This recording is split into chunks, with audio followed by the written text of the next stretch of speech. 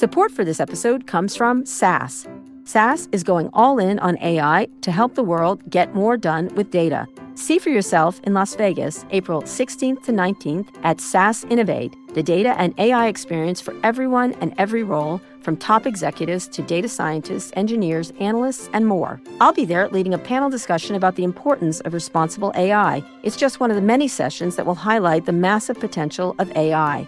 Visit innovate.sas.com and use the code CARA to save $100 on registration. I'll see you there. Support for this episode comes from The Current. The Current podcast is back with an exciting new season featuring marketing executives from the world's most influential brands. Tune in to hear what's driving conversation in the fast-moving world of digital advertising with unique insights from brands as diverse as Hilton, Instacart, Moderna, Major League Soccer, and more. And in this presidential election season, The Current explores what a national political advertiser like the National Republican Senatorial Committee and a major CPG brand like Hershey can learn from each other. Listen in and subscribe to The Current at thecurrent.com or wherever you get your podcasts. Hi, everyone. This is Pivot from the Vox Media Podcast Network. I'm Kara Swisher. And I'm Scott Galloway. So happy reopening New York City, Kara. Yes, I've decided for me, does that mean I have to let my kids back in the house? No, you have to let your kids back. They better not be camping in your Florida compound. In the backyard. Nice tent, nice sleeping bags. You have a compound. I've been watching Filthy Rich on Netflix about James Patterson, of all people, did a documentary called Filthy Rich about Jeffrey. It's actually very good. James Patterson's in it a lot, but he apparently was his neighbor. Didn't like his neighbor so much, but it's quite good. And he had a compound in Florida. Do you have one? Define what compound means. Well, it's just a compound. It's just weird to see it from above because it looks like they're all jammed together, all these people on the intercoastal waterways. And all these rich people in these incredibly expensive houses all jammed together.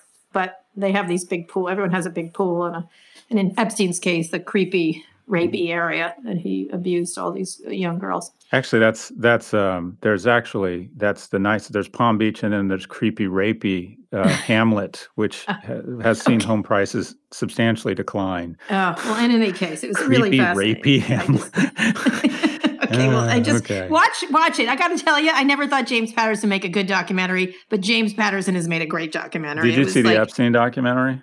This is the one on Netflix that just came out. There's several. I watched the first couple episodes and it was just too uncomfortable. Oh, this one is just the interviews they got were just really devastating, but so effective in terms of really making the case. I liked seeing the people you read about that kind of sort of got maligned by people like Alan Dershowitz and others actually speak for themselves. And it was like, fuck you, Alan Dershowitz, after you read it. You know what I mean? After you heard them. So anyway, but I say that quite a bit anyway about him. So what's going on? What else is going on? It's been my son graduated from high school this weekend. That's very exciting. Congratulations to him. Although it is a little bit sad. No, it wasn't. It is. It wasn't sad. Here's why. What they did is, they had their graduation outfits. His was in green. And we met all his friends before. We all got in the cars because it was a drive-through graduation. And so we could only fit I couldn't bring Amanda, but we have, as you know, a mixed blended family. But we put in my ex, my other son, and my son Louie, and he popped his head out of the top of the car. There's a sunroof. Yeah. And he sat on the top of the car, and we drove around the circle of the school, okay? Yeah. And it was lined with teachers, all socially distant, and masks and everything else, just cheering the kids. Yeah. And they drove through, and it was slow going, which was great. It was like a parade. Yep. And then they stopped and they got a senior gift and they got woo, and they screamed and yelled. And then they got their diploma. And it was really, for a shitty situation, it was pretty good. It was very moving. The teachers were incredible. They were yelling and screaming for these kids for 3 hours. The only thing is the kids couldn't really be together with each other, screaming for each other, but it was nice. I have to say my son was very moved, and he thought it was pretty good. They might have another graduation with all the kids together later in the year, but it turned out okay. We made the best of they made the best of a bad situation and did a nice job. I've been to a bunch of those. We're doing for third grade and sixth grade graduation. And I find them in those things, as you said, just incredibly inspiring. Yeah. And then I have trouble not getting emotional at them because I think about, I wonder if we are of my generation as a function of our selfishness, our globalization of the economy, our defunding government, our just ignoring the externalities of every arbitrage so we could get more and more wealthy. If at the end of the day we've just kind of shortchanged our kids' future, that our kids just live kind of this non-prom, childhood that we had because we're just so fucking greedy. And then I get very upset. I don't know if we could have anticipated. I get very down. I know that is. I don't know if we could have anticipated COVID, but plagues are hard to predict. But in this case, I don't know. Pandemics are much more predictable than a bull economy. Let me explain to you. You and I do not matter, Scott. It's the kids, and you and I don't matter. It's the kids. And I got to tell you, my son had such a great attitude about a really shitty situation for him, and I am so proud of him. I can't even tell you. He handled it better than I did, and if he doesn't mind, then I don't mind. And he's headed to college. They don't mind because they don't know what they're missing. But anyway. I don't know. Don't be a downer. He was great. And let me tell you, he's headed to NYU, where I will have a security detail surrounding him at all times, so that you don't get near him. I'll be there. No, you do not get near him. They're gonna have your little picture on a card, and if you get near my son, they're going to take some action. I'm great with young men. They're going to take some Bill Barr action on you if you get near my son. William Barr? I don't even know what that means. What does Bill like Barr Lafayette action mean? Park. I had nothing to do with it, even though protesters got gassed. The argument he was making about gassing was insane. It was tear gas lighting. That's what it was. Tear gas lighting. So anyway, whatever. You're not getting near my son. That's really pretty much the message I want to leave with you. So anyhow. See, I know you're joking. That hurts my feelings. I'm teasing you. You can totally, hang with him. You know. You can hang with him. Anyways. I'm a delicate little flower today. I think you need to be more in touch with my emotions today. Today. We got to get to the big stories. There's what are the big stories? There's lots of them.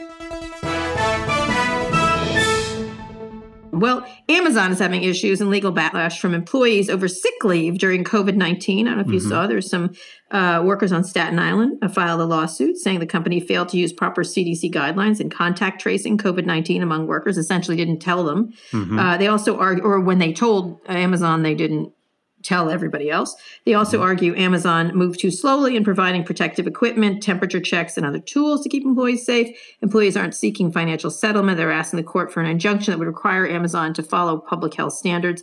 Meanwhile, Bloomberg is reporting because Amazon's HR program is so heavily automated, which it is. I've had many people tell me this. Employees say it hadn't been able to keep up with sick leave requests and has left some workers faced with termination for not showing up to work. Obviously, this stuff gets sorted out, but it's still upsetting for people who have COVID. And, it's very hard to reach a customer service representative at Amazon HR. So this dynamic between this powerful company and its workforce continues to be an interesting focus, even as Jeff Bezos has promised to spend all this money to proactively help its workers and reinvest profits back in the supply chain. So what do you think? I mean, obviously, everyone was caught unawares, and that's the fairness we'll give them. But what do you think? What do you make of this? It's just pulling back. COVID-19, in addition to being an accelerant, it's sort of the mother of all curtain pulling backs, and that is it's revealing just that's how— a verb. I like that. Go ahead. Right. It's revealing that essential workers are this bullshit around, all this sandberging. And I think of sandberging as a verb for when you pretend to care about something and you're just doing it as a means of putting more money in your own pocket. And couldn't that be Zuckerberging? But anyway, go ahead. Oh no, that's when you're a sociopath who will. So Zuckerberg has become a new verb for an oligarch. If you think about what an oligarch means, it means you use corruption and proximity to power to become a billionaire. And that's what Zuckerberg is now. He's the global oligarch. His proximity to the president, he's entered into an unholy relationship. He's no longer competing. He is using his proximity and his total lack of any sense of morality or concern for the Commonwealth and his proximity to the president to enter into what is the mother of all unholy alliances. Sandberging is when you pretend to give a flying fuck about something as a means of delaying and obfuscating that you're doing exactly what you care about, such that you can get richer. So I think there's a lot of sandberging going on when CEOs— Isn't it Bezosian? Why don't you call it Bezosian? I think that has something more to do with a midlife crisis. I haven't come up with that yet. All right. Okay. So, but this is a company's promise to fix this situation. Right. But what we're saying is that I hate the term essential workers because when they say essential, what they really mean is people that through a mix of income inequality and a lack of minimum wage, a lack of standards, and the fact that we don't hold these companies the same standards we've held other companies, that we're essentially going to call them heroes such that we can continue to pay them shitty wages and put them in harm's way. And to Amazon's credit, they raised the minimum wage across their entire employee set to $15 an hour, which I think is something. I think they deserve credit for that. But it's hard to know to the extent to which they have implemented distancing and the investments they've made in employee compensation, because I do think there is something to voluntarily putting yourself in harm's way, as our men and women in uniform do, oil rig, whatever it might be. Fireman is actually a fairly dangerous job. As long as you're cognizant of the risk and you're being compensated for it, and you're being protected from, you're being protected should something really bad happen. Deep sea divers have like a life expectancy. They don't live past 50 or 55, but they make $200,000 or $300,000 a year. And they have massive life insurance policies paid for by their petroleum, parents. Oh, by the way, I have errors and omissions I need to get through. When do we do that in the show? Can we do that now? I made some errors. All right, quickly. In the last show. Okay, sorry. Quickly. This isn't linear fucking television. Well, we can do whatever we want. Talking and me listening, but go ahead. It's called Scott's Therapy It's supposed Sessions. to be the other way. It's supposed to be the other way around, right? I'm supposed to be the one listening right now. Yes, Anyways, but I had said that the firebombing of Dresden killed more people than the nuclear detonations in Nagasaki and Hiroshima, and several people weighed in and corrected me. The 200,000 number that was put on the death toll in the Dresden firebombing was something that was propaganda from the Communist Party, who controlled obviously the eastern part of Germany. It was actually closer to 20,000, and somewhere between 50 and 100,000 people died in each of the nuclear detonations. So that was not an accurate statement. That's a math miss. Right. And then although there was one evening where the Allies had a bombing raid against Tokyo that supposedly took 100,000 lives. So arguably the greatest disaster or toll in human life during the World War II was this midnight bombing raid of Tokyo. But anyways, I just wanted to correct that I got that wrong.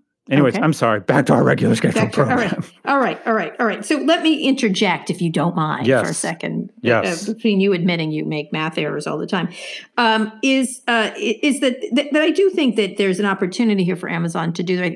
I was thinking, why don't if I was him, I would have all the executives at Amazon work on the lines until it was fixed. Speaking of putting themselves in harm's way, is work order all your executives down there and say a vice president and above. I guess there's hundreds of vice presidents, and so you're going to go down there until it's fixed. But when you say fixed, what is fixed? Well, I think just at least being under CDC guidelines, and I know they're pushing back. Amazon's pushing back that they are, and they're following these guidelines. But if you're going to brag about spending $4 billion to vaccinate the supply chain, then don't brag about it before you've done it. And so I think I would put my executives down there and say, it's like sort of eating the dog food. It's like I saw a movie called Deepwater or something like that. It was with Mark Ruffalo where he gained weight and he played a lawyer. And they were like, would you drink this? Like it was from this stream in this area that DuPont had sullied. Yeah. And the guy said, it's like drinking a tire. Of course I wouldn't. There's been so many scenes like that. Yeah. So I think I would like them to be much more, it would be really something for Jeff Bezos, who does tend to speak out. He just spoke out. He read a letter from someone who wrote him a sort of a rant about Black Lives Matter, saying, I don't want you as a customer anyway. He does this kind of stunty kind of stuff all the time, although I appreciated that stunt. And he should do something like that. Like if he says he's going to do this, he should put some arrow behind that wood, and wood behind that arrow, and show that, being very transparent about how many people died, how many people got sick, how many radical transparency on this. And it could be really fascinating, if we believe them. That's the thing, is that there's not a lot of belief in these tech companies as much, and more trust. But in this case, if he put out the numbers, I think that would be, he did it around his sex photos. So why not? And I think that would be really something to talk about the difficulty of it, talk about what the challenges are. And it's not PR to say, here's what we're facing. Here's the 6 things that are hard. Here's what we didn't do right. Here's what we did do right. Here's what we need to do better. And I just think there's a real opportunity for any company, not Amazon, but since they were committing all these billions, to do that in a way that everybody could see and then copy those practices, or don't copy them if they're bad practices. All right, I'm done with my rant. So you said a lot there, but generally speaking, most great retail companies have a formal process. And I remember Howard Lester, the founder and CEO of Williams-Sonoma, this just lion of business. Mm-hmm. He implemented a process where every executive, I don't know if it was once a year, went and spent time in the call center. And I think they may even spent time in the fulfillment center, such that, and it wasn't, quite frankly, probably an effort such that you would develop empathy for people in other income earning classes, but such that you would just understand the consumer better. Mm-hmm, mm-hmm. But I think that's generally just a good practice for executives to spend time across their entire supply chain. I am more sympathetic, I think, to Walmart and Amazon factory workers, because I was asked by this hedge fund to identify what I thought were the biggest kind of meta or big systemic risks down there. And I think the biggest risk facing the world right now is it's somewhere between 16 to 8 weeks before the election, the polls come back for Trump that he's going to lose, and we have a wag the dog scenario. I think he's fucking crazy enough to get into a shooting match with the Chinese in the South China Sea or something, just to try and beef up his popularity. We now have it's 2 of 3 of things. We have a pandemic. I don't feel like people want, now war. I don't think that'll help him in any way. Well, do you? Yeah, you're speaking rationally. Anyways, yeah. And then I think that the other big risk that I was nervous about, and I think that risk is mostly past now that we're starting to open up again, but it could come back, is that I don't think people realize how vulnerable we were. We think of ourselves as having this unbelievably robust supply chain, but when you recognize that our nation can no longer produce cotton swabs and get them to hospitals, you recognize how vulnerable our supply chain was. And I don't think people realize how vulnerable and at risk our food supply chain was for a while there. And if Amazon and Walmart had something really bad happen where they needed to interrupt their supply chain and start closing their distribution centers or their warehouses, or I think you could have seen chaos. I think people would have started picking up their Glocks and heading to the Publix to get food. And so I think the supply chain, and this is the problem, and it's a discussion should have coming out of this pandemic, and that is, have Walmart and Amazon become too big to fail? Yeah. And so I think it's important, and I think it's worth some risk, and that's not to say that people shouldn't be compensated. No one should have to show up to work because they're so poor they feel they put themselves in harm's way. But I do think Walmart and Amazon's food supply chain right now plays an almost sort of like a national defense kind of critical role. Interesting.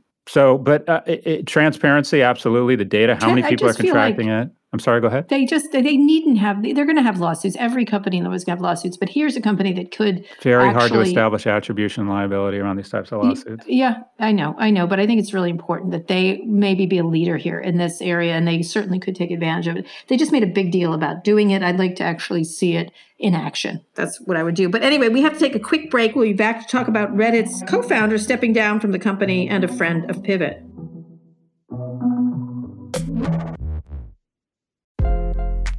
Support for Pivot comes from Atlassian. Atlassian software, including Jira, Confluence, and Trello, help power the collaboration for teams to accomplish what would otherwise be impossible alone. Because individually we're great, but together we're so much better. That's why millions of teams around the world, including 75% of the Fortune 500, trust Atlassian software for everything from space exploration and green energy to delivering pizzas and podcasts.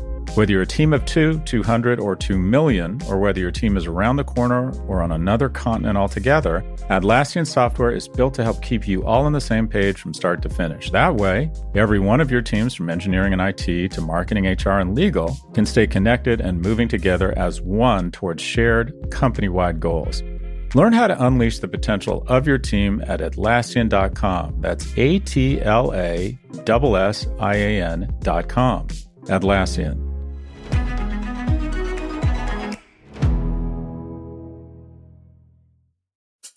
Support for this podcast comes from Smartwater.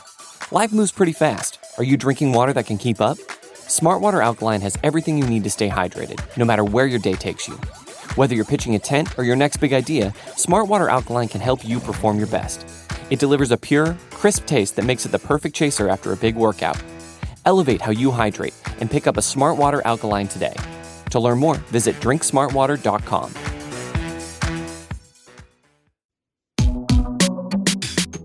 Welcome back, Scott. On Friday, Reddit's one of its founders, Alex Ohanian, stepped down from the company's board of directors and asked the company to fill the space with a Black leader. In response, Reddit's current CEO, Steve Huffman, wrote that the company would honor Ohanian's request. Reddit has long allowed threads that fuel and amplify white supremacist rhetoric, and the company has not taken down. I have interviewed Steve and Alex a lot about this issue. They've had some good answers and some not so good answers, but Reddit's former interim CEO, Ellen Powell, wrote on Twitter, "I am obligated to call you out. You should have shut down the Donald, a pro-Trump message board," which is that is, instead of amplifying it in its hate, racism, and violence.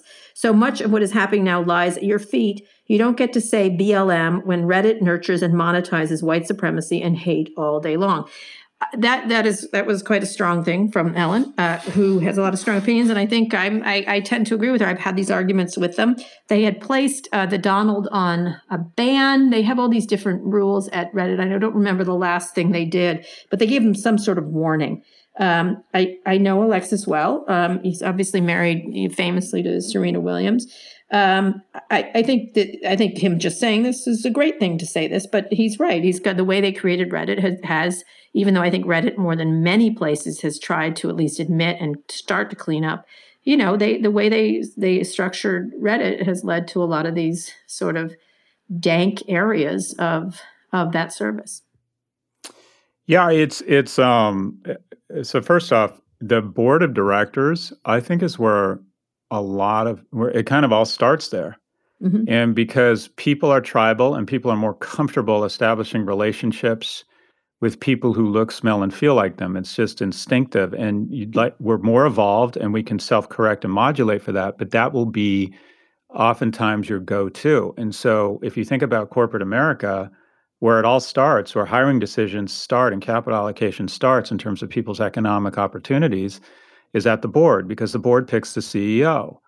And when your board is all white dudes, you have a tendency to just come up with reasons for why the next CEO should be, you guessed it, a white dude. And then he has a tendency to find and establish relationships with other white dudes. So and then it trickles down to this waterfall, which leads to continued, for lack of a better term, systemic racism. So board, if you wanted to have a really long-lasting impact, and we've talked about this a lot on this show, boards get a fraction of the scrutiny relative to the power they have for change.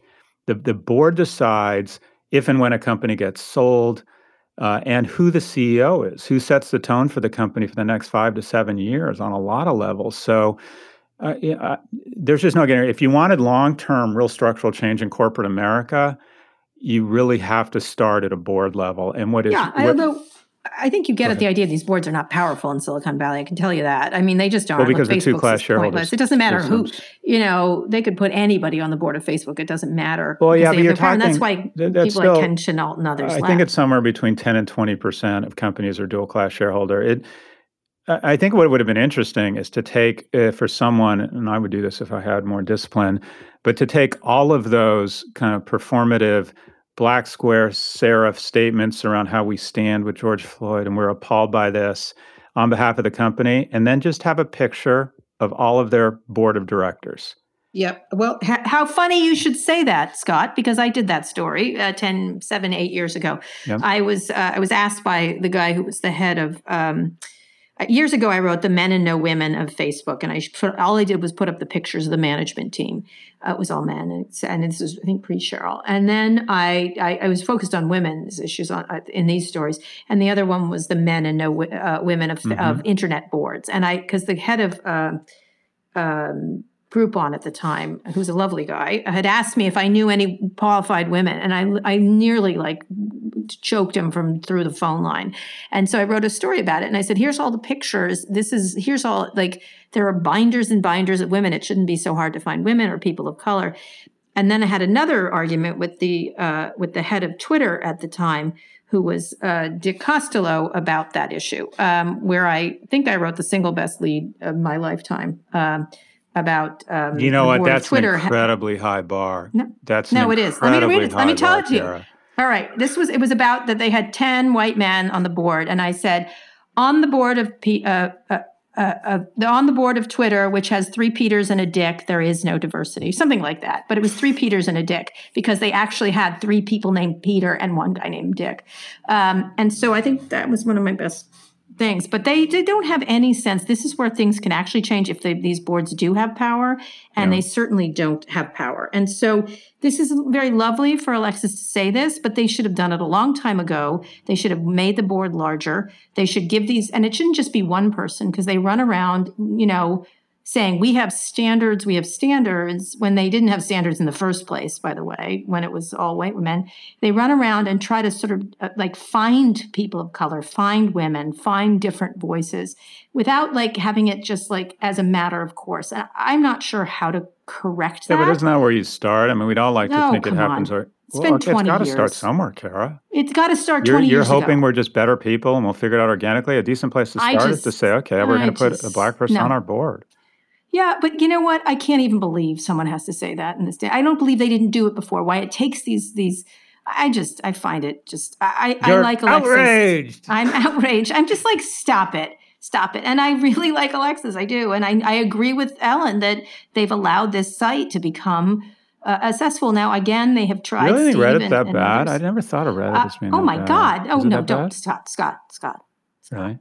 Oh, Scott. They had a. You're not giving me a credit. I cry at drive-by graduations. No, let me just tell you, I cry. can't even repeat the name of one of them that took them forever to get off. It was offensive. I can't even believe they're just, and they have, let me just say, compared to Facebook, they're incredibly responsive. But that doesn't mean Reddit is incredibly responsive compared to Facebook, and that is the lowest bar. I mean, I don't know how low you can get for a bar, but in any case, they've always been open to discussing it and have tried to do bans and everything else, and have gone out of their way and said we are going to edit it. And of course, they're not as big as a Facebook or anything else. Anyway, I'm not going to rant about it. I think great, they should have done it 5 years ago. I'm not going to give the claps for this, and I'm not good. I tend to agree with Alan. I'm not giving them claps for something they should have done a long time ago. That's what I'm speaking. But anyway, we got to go because we've got to talk to our friend of Pivot who's on the line.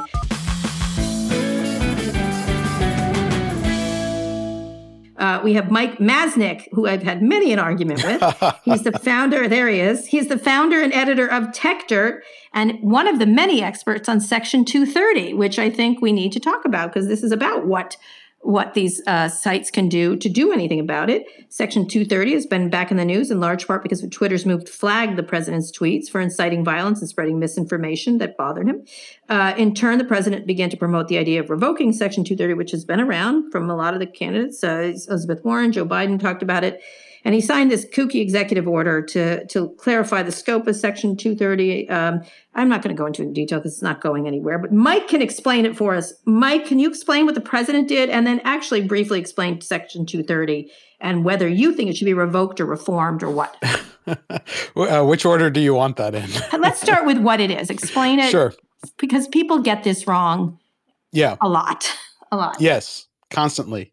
Section 230 really tries to do two different things that work together to sort of help promote good content on the internet. In some sense, it is designed to try and promote the most good content and the least bad content.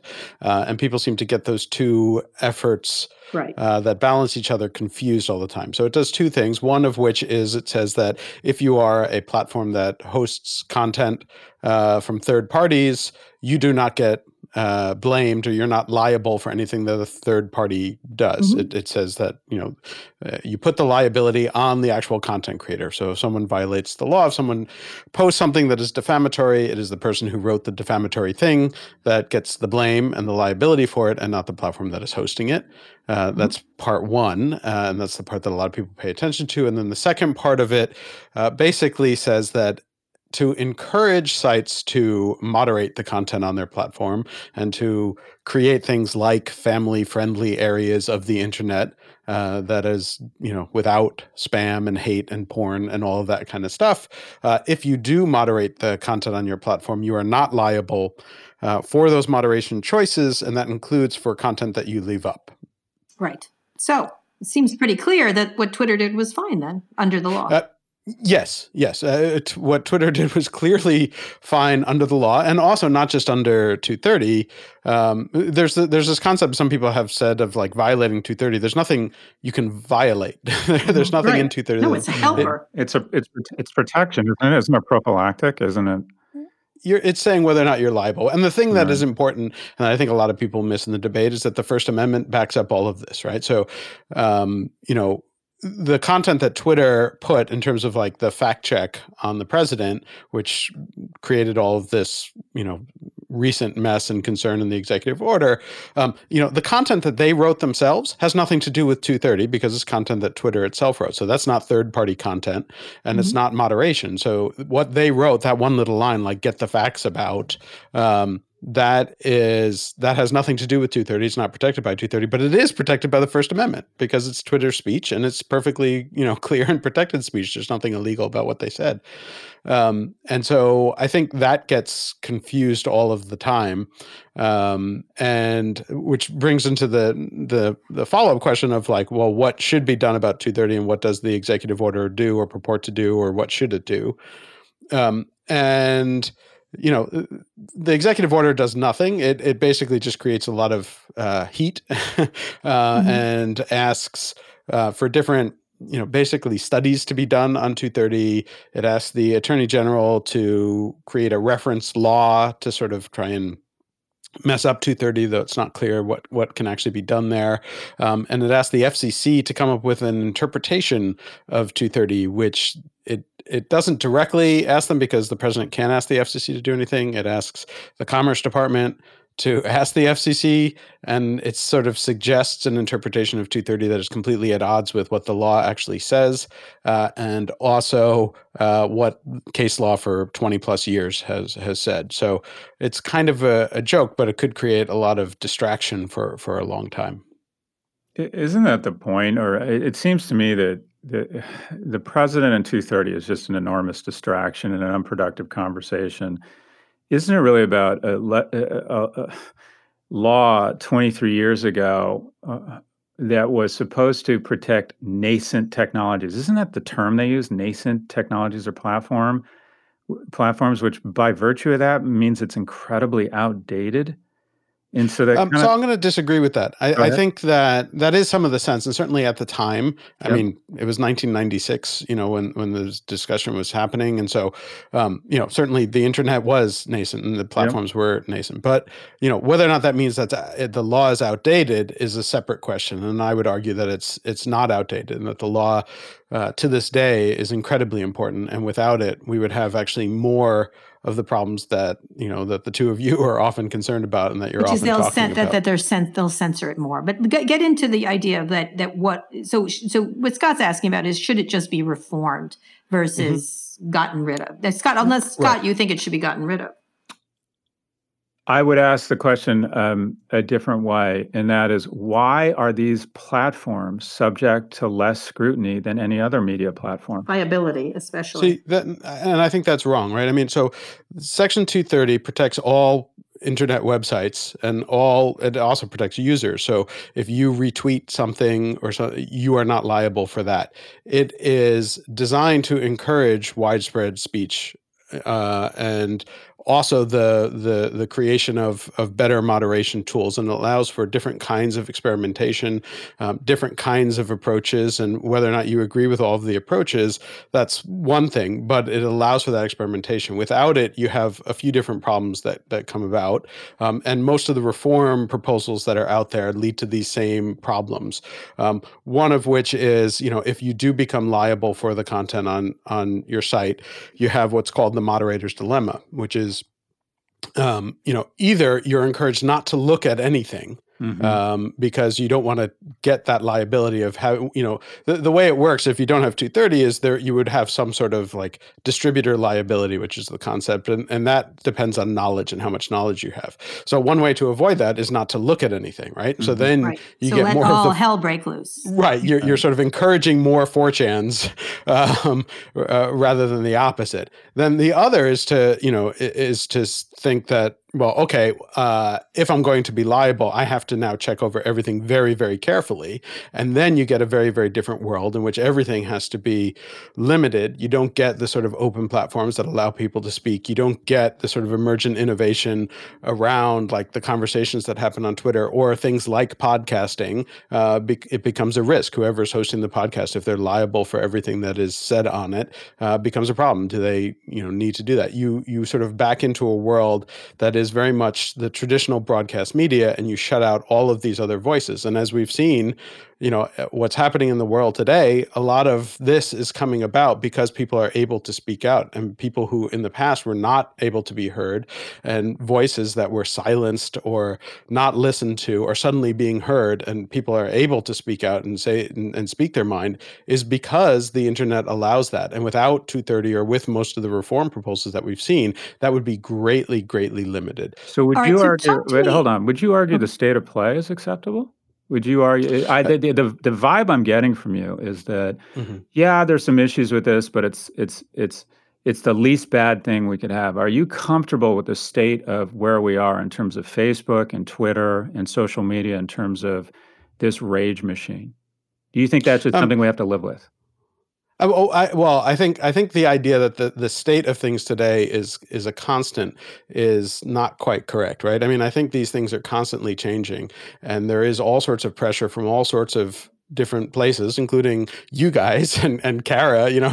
Kara has a long history of actually creating change through speaking out. So let me just disavow you that we're going to fix this. And is the trend headed in the right way? This notion that it'll eventually self-police and self-correct? Do you see that happening? Yeah, I do think it will. And I think that this is just sort of the nature of these kinds of technological revolutions. And you've seen it in the past, when you allow more people to speak out, then at the beginning there is kind of chaos and people are trying to figure out. And some of it is that society itself has to adapt and change and catch up to it. And I think that over printing time, press, we have a couple hundred years of chaos and then people figure it out. That's sort of also, but Mike, one of the things you and I talk about is it's different than other chaos because it's so massive in the amount of data, the amount of noise, the amount of badness, that it does become amplified in ways that are a little different than previous technologies. So should there be any liability at all? Because this is an industry that has zero liability for and I would push back on that too. Like the idea that there's zero liability is not true either. You have a few different things. One is that there is liability for the content that the platforms themselves create. And we've seen that, in cases like the roommates case where they were effectively creating content that was violating fair housing laws. Yes. And so when the platforms themselves do it, there are a couple cases, I'm not sure I agree with them, but we've seen certain cases like the Internet Brands case where if a platform is seen as negligent, and it reaches a standard of negligence, then they can get blame also. We've seen other cases, and again, I'm not necessarily comfortable with these cases, but we've seen them play out with things like Airbnb and Amazon, where they can also be held liable and responsible. The idea that it's a complete freedom. Also, 230 has nothing to do with intellectual property. So any intellectual property things, there's still liability there. Sure. And criminal law, federal criminal law, is exempt from 232. So there are all of these things that, the idea that 230 is this big, giant get out of jail free card is not true. And then the last part is the whole setup of it is designed to that, if people are liable and responsible, the liability goes to them. It doesn't wipe out liability. And if the issue is that I think you're raising is that you want these platforms to do more, taking away 230 doesn't fix that. It's 230 allows them to experiment and allows them to make these changes. What do you imagine is going to happen? And then Scott, you can ask the last one. What do you imagine? Because you have Joe Biden saying, get rid of it. You have heard Nancy Pelosi sort of dance around it. You've heard Josh Hawley with his stuff. And Elizabeth Warren. This is a group of people that literally couldn't have dinner in a restaurant together. Maybe maybe Elizabeth, Nancy Pelosi. But not Josh Hawley. But I think it's important. What is going to happen? Yeah. What is going to actually happen from your perspective? I have no idea. I mean, but part of the problem is that everybody misunderstands 230. So you have all those people that you just named who are very, very, diametrically opposed on lots of other things, who all hate 230, but they hate 230 for different reasons. Some of them hate 230 because it's allowing for moderation. Some of them hate 230 because it's not leading to enough moderation. And so I don't think they actually agree on why they hate 230. They hate 230 just because everybody right now hates 230. So based on that, there's a good chance that something is going to happen with 230, whether or not gets revoked entirely, I find to be very unlikely. But I think that there will be reforms that will be pushed through, and I don't think that they will solve the problems that they're designed to solve. And I don't think they're going to help the situations that you guys are talking about. I don't think it's going to encourage Facebook to do any better. And in fact, we just went through this where there was a reform for 230, which is now referred to as FOSTA. It was also in the past referred to as SESTA, and it was supposedly targeting sex trafficking, right? And what happened there was you had a lot of people protesting how it would create problems. The one big tech company that went to the other side was Facebook, and Facebook said, "Hey, this is great. We support it. We think this is good." And then what happened was it didn't do any of the things it said it was going to do. It hasn't been used to shut down any sex trafficking platforms. What it has done is it led to a bunch of smaller dating sites shut down because they were afraid they were going to be liable for it. And what happens a few months after that? Facebook launches its own dating platform. Yeah, but right? didn't Backpage go away? Didn't the adult services on Craigslist go away? Craigslist shut down its dating pages. Right. Craigslist shut down, its erotic section, whatever it was called. I think it was called that years ago, almost a decade ago. That had nothing to do with it. Backpage. The entire point of SESTA and FOSTA, we were told over and over again directly, was to go after Backpage. Backpage. First of all, the founders of Backpage were arrested many months before all of that debate, and then the DOJ went in and shut down Backpage the week before FOSTA passed. So the idea that it was necessary to shut down Backpage is wrong, and it was blatantly wrong. They shut it down. It was that the DOJ didn't do anything for many, many years, using existing laws, and then they knew that FOSTA was passing. If they really wanted FOSTA, they could have waited a week. One more week. They didn't do anything for a decade. They could have waited one more week. So the idea that FOSTA was necessary or that it's helped. And instead, what we've seen is all sorts of evidence that it's done tremendous harm for sex workers and places where sex workers communicate with each other that help keep them safe. So it's actually put women in danger when all of this was passed with the idea that it would help protect women. All right. So last question. What is your prediction? Is it just going to be a lot of yelling by Josh Hawley and Elizabeth Warren? And then Trump is going to weigh in every time? I think there's absolutely nothing Trump can do about this unless they put something false, if they wrote something false and libelous about him, other than read here about mail-in ballots doesn't seem to be that libelous. Or this is possibly misleading, or this could promote. The language is very careful. We're just going to have to rely on them to make these decisions, correct? Is that real? And Mark doesn't want to make any, and Twitter kind of does, and Google kind of does. And they end up doing it anyway because they also edit all the time, all over the service. So where do you imagine it going a year from now?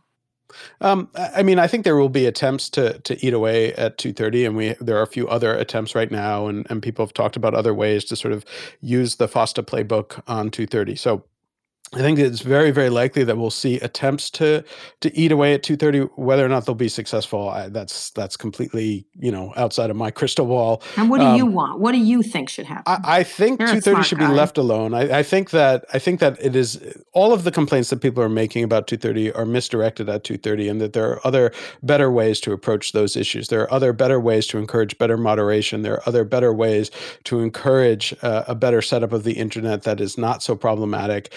And I think part of that is encouraging more experimentation on these platforms, encouraging more competition between the different platforms, and allowing, much better behavior to come about through that. The law is not going to do it, especially not 230 as a just tool shame. for this. You want just me to keep yelling at them. Yeah, you're the best at it, and you're very effective. That's scary. And so, but not, obviously not just you. I mean, I honestly think, and if you look at how these platforms have changed in their moderation, you can complain about them today, but if you look at how much they've changed in the last, 5 years, because of public pressure, and 230 allows them to change, right? It doesn't lock them into a set of this is the exact guidelines. It allows them to change and experiment when they realize every time that they mess up, and you tell them that they mess up, or I tell them that they mess up. So you're confident that's effective. You're confident that that we're safer, that there's a lower probability of the weaponization of elections at the hand of bad actors on Facebook this election? You think things are headed in the right direction? I mean, through shaming and market forces. Pause. You're bringing up a whole other area around like election manipulation. Well, I guess where I'm going is I would like to believe that the market and shaming and Kara Swisher are going to save us here, and I just don't see any evidence of that. Yeah, me neither. Well, I disagree. I mean, it's broader than that, and I'm a little bit snarky in just saying it's Kara, obviously. But the fact is, like, people speak out about these things. Right. Captain Marvel right here.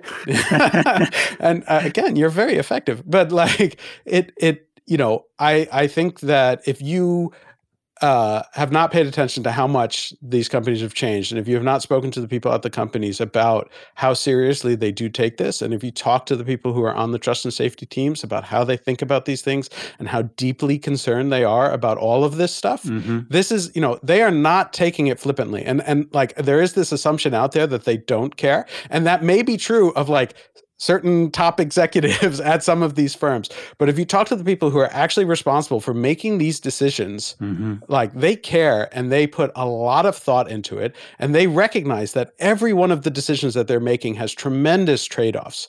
And it is not as easy as it seems, like, for all of us sitting in our homes, talking over Zoom or whatever, thinking that the answers are easy. They're not. Every single one of these has a trade-off. And the people who are thinking through them are taking it seriously. Yeah, 100%. But that's why they get paid the big bucks, Mike, and not us. Anyway, I really appreciate it. I always think you're such a smart thing. You always change my mind on things, and I do appreciate all of things over time. He whacked me one, and I think he was right to do so.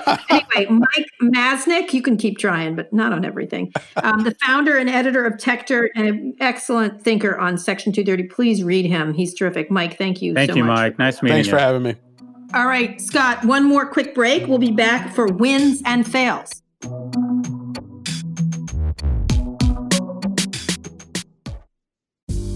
Support for the show comes from Fiverr, the world's largest marketplace for freelance services. In the fast-paced world of business, every decision counts. And when it comes to hiring, there's no room for guesswork. That's why Fiverr has developed solutions for business to make outsourcing projects simple, quick, and compliant. You can gain access to curated talent through Fiverr Pro's catalog of top freelancers organized by skills and experience. Plus, you can streamline your projects with a user-friendly dashboard where you can track progress and collaborate with your team. Fiverr Pro is perfect for businesses that want to work with top talent for immediate or long-term needs.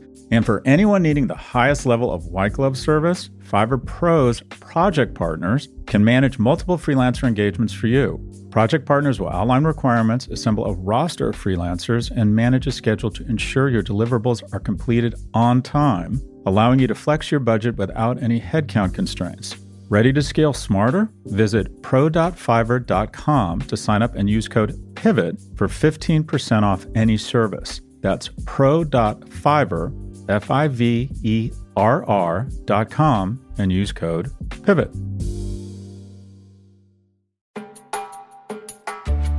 Businesses of all sizes count on IT heroes to save the day every day.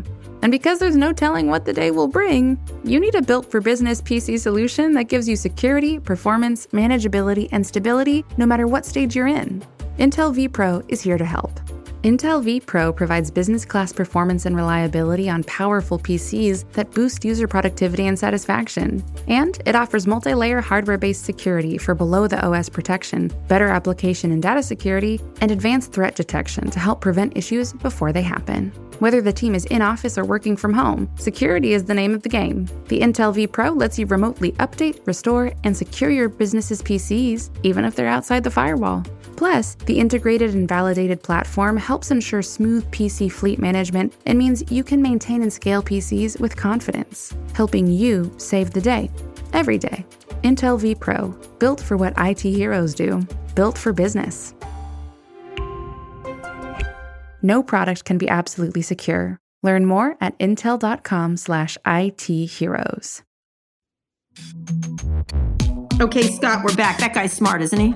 Yeah. As a matter of fact, I'm trying. What does he do again? Tector. He writes. It's a site that's really good. I've been following him for many years on lots of stuff. We've gone a lot of rounds, but I have a huge respect for him, and he's always so reasonable. I had a podcast with him and two others, one of whom disagreed with him, one of whom was an academic in the middle.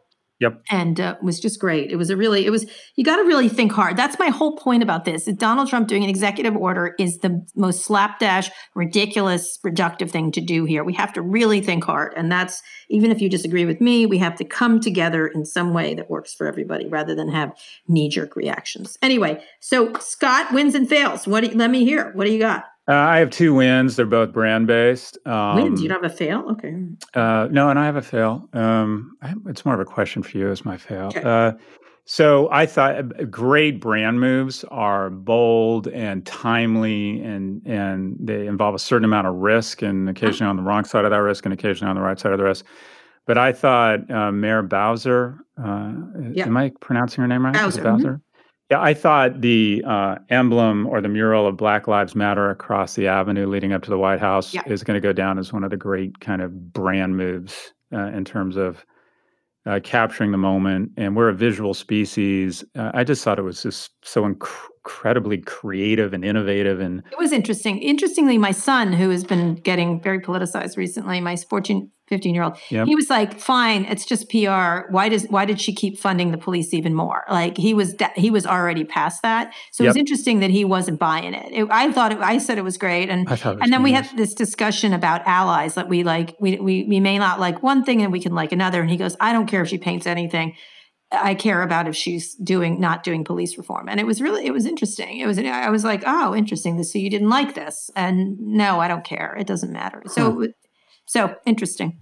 So the other win, because I thought I said it was a loss, that Nike's kind of along the lines of everyone else. I thought that they sort of overproduced messaging, brand building things on TV were that era had come to an end. It was more about actions. And just as I put out a blog saying that Nike, just stop it. It's time to have the music match the words, or actions are really an indicator of your character, not your words.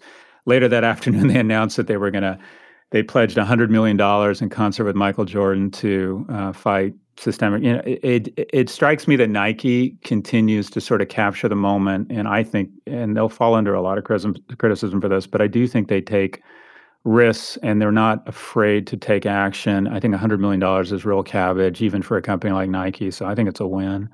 And I don't know, I just have a lot of respect for their. There's so many companies in that space, and they always seem to sort of take the action. We have the CEO on. How about that? We bring him on. We talk about it. He's the old eBay guy, right? Yeah, John Donovan. Yeah. Very interesting. Yeah, and then so who are your wins? And then I'll do my loss as a question for you.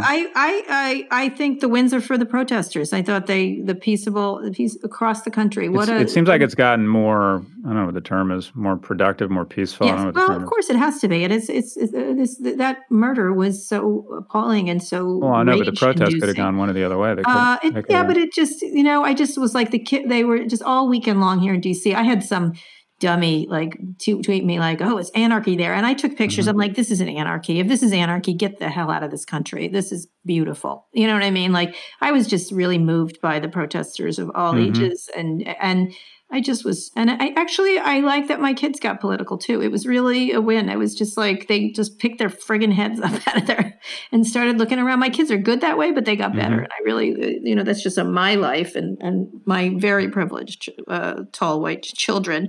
But it was really something to see. I just think, and I think there's going to be a lot of leadership from this, and you've seen a lot of leadership from all over the place. I think my fail is Roger Goodell once again. Every time he opens his mouth, I want to just What we really meant to say was what we really meant to say is Colin Kaepernick is fine. Oh, we and were wrong. Did you notice he didn't even use his name? He didn't even use his name. Whatever. It's too little, too late, Roger. You were on the wrong side of history before, and now you look like a panderer to the right side of history. And I know we're supposed to bring in allies, like I just said, but no. That one, no. Colin Kaepernick was always a hero for doing what he did. And for you to late acknowledge this after ruining his career, you can...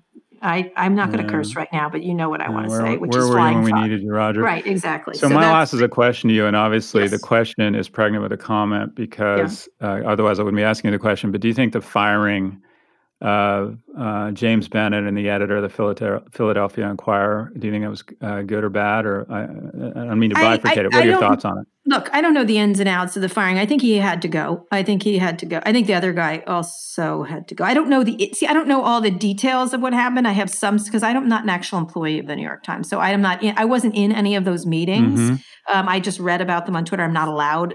Can you imagine letting me into a New York Times meeting? I'm Trust me, it's overrated. It's over. Okay, I don't go. I didn't go. I've heard they were very heartfelt. I heard they were great discussions. I heard they were very emotional. Mm-hmm. This is just people there have reported to me. I think that I looked at A.G. Sulzberger's remarks, and I think they made. First of all, I would never have put Tom Cotton in. I just don't know why they feel they have to entertain. I know they're trying to do diverse, whatever, but honestly, you can make choices. And the Wall Street Journal doesn't, or Fox News doesn't worry about having diverse voices and stuff. Mm-hmm. And I get the New York Times is better and this and that, but they've gone to, I thought James's thing, and I like James Bennett very much, and he hired me there. So I know him very well. I think there was a number of things that had happened over time that I think this was and the choice of Tom Cotton, I thought was a bad one. Yeah. I think that he didn't read it was not great, and he had to take responsibility. And that the editing errors are so massive. I'm actually writing a column this week. Just the idea that they allowed Tom Cotton to whitewash himself in the pages of the New York Times, I think, was just astonishing because he had done such a famous tweet about shooting people, like no quarter. Trying to hide it by using the word no quarter, which everyone understands what it means. And that wasn't in the piece. And so it allowed him to have a really malignant Twitter personality and then a more measured personality in the Times. I thought that was a mistake. And you have to look, James did what he needed to do. He couldn't lead going on and he stepped down. And I think he did the right thing. And the New York Times did the right thing. And I know people are all mad and they're making it about just this mob thing. It's ridiculous. There were other things over the past year that also, it's not just one thing. And I think to allow Tom Cotton and President Trump to turn it into this woke thing is ridiculous. It's not the truth. And I think James, like the way he is, he knew he made a mistake and he took responsibility for it. And that's what happened. And that's and especially around the editing and the editing oversight of this thing and allowing such a badly edited piece to go in the Times. You can't, the Times has standards and they just shouldn't have let it in. So I don't think that's a very particularly controversial thing. Again, I don't have any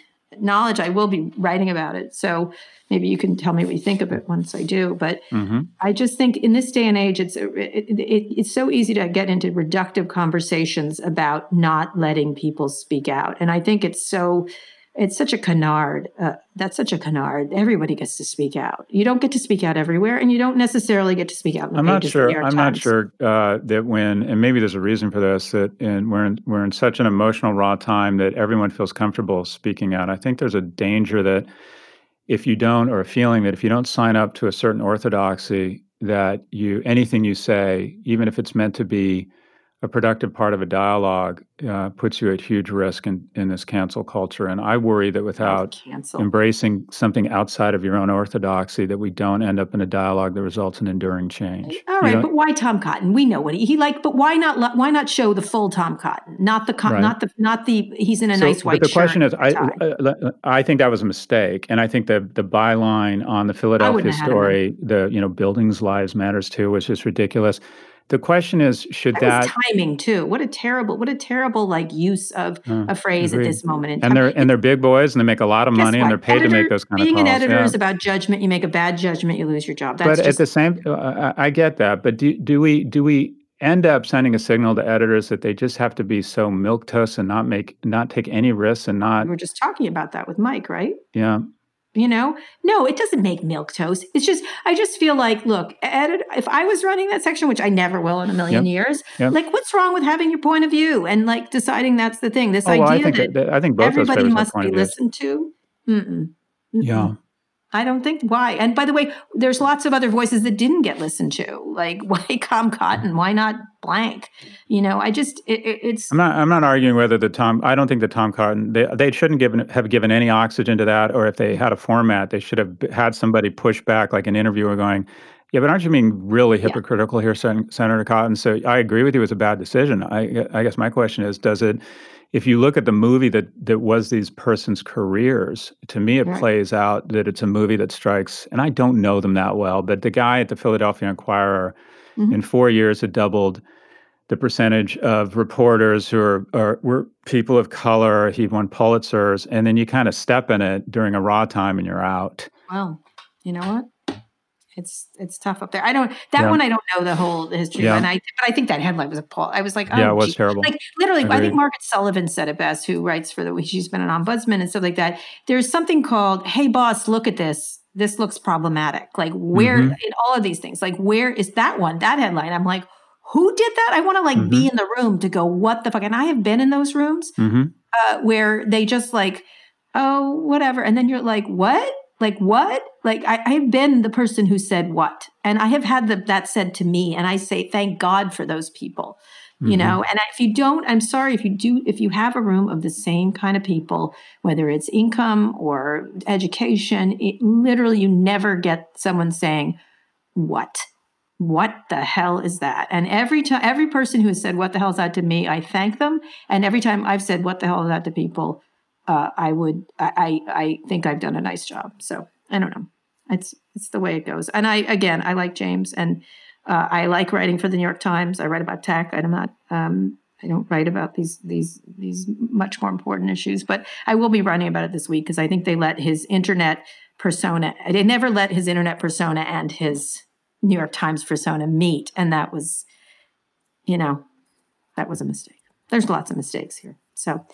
But, I like working for an organization. I like working for an organization. I think they have all, I think they think about these things really hard. And when they think that they've been sloppy to their own standards, they do something about it. So, but it's certainly not mob, honestly. What a ridiculous configuration of what happened there.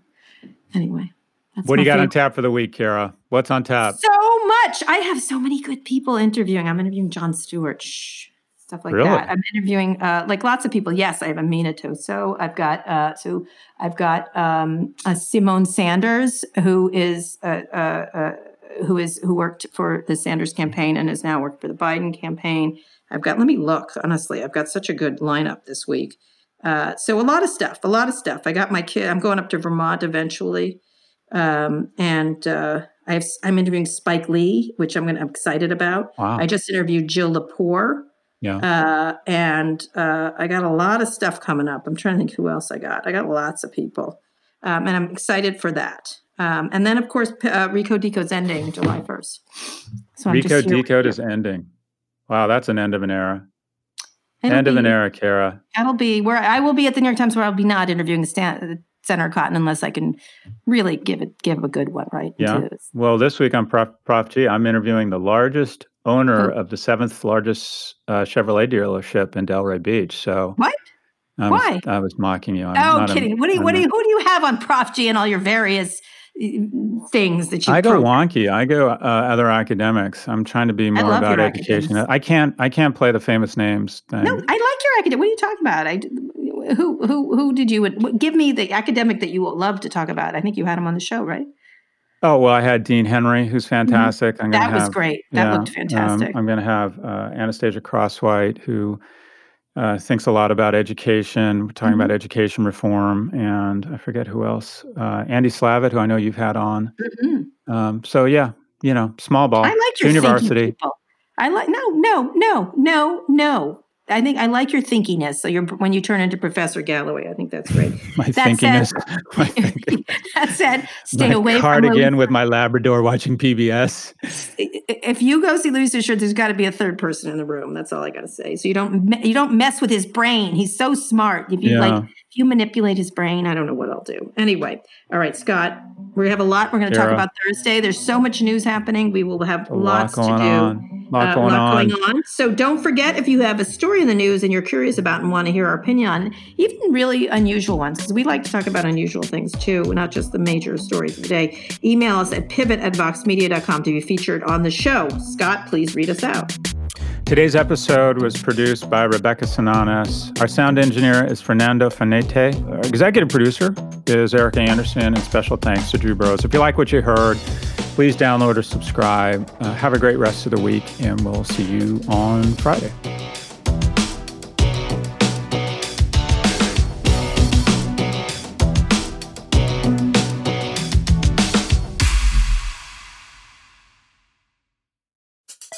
Support for this podcast comes from Smartwater. Want to get a little more from every sip? Smartwater Alkaline doesn't just taste crisp and pure. It's loaded with everything you need to perform at your best, whether you're running marathons or boardroom meetings. Elevate how you hydrate and pick up a Smartwater Alkaline today. To learn more, visit drinksmartwater.com.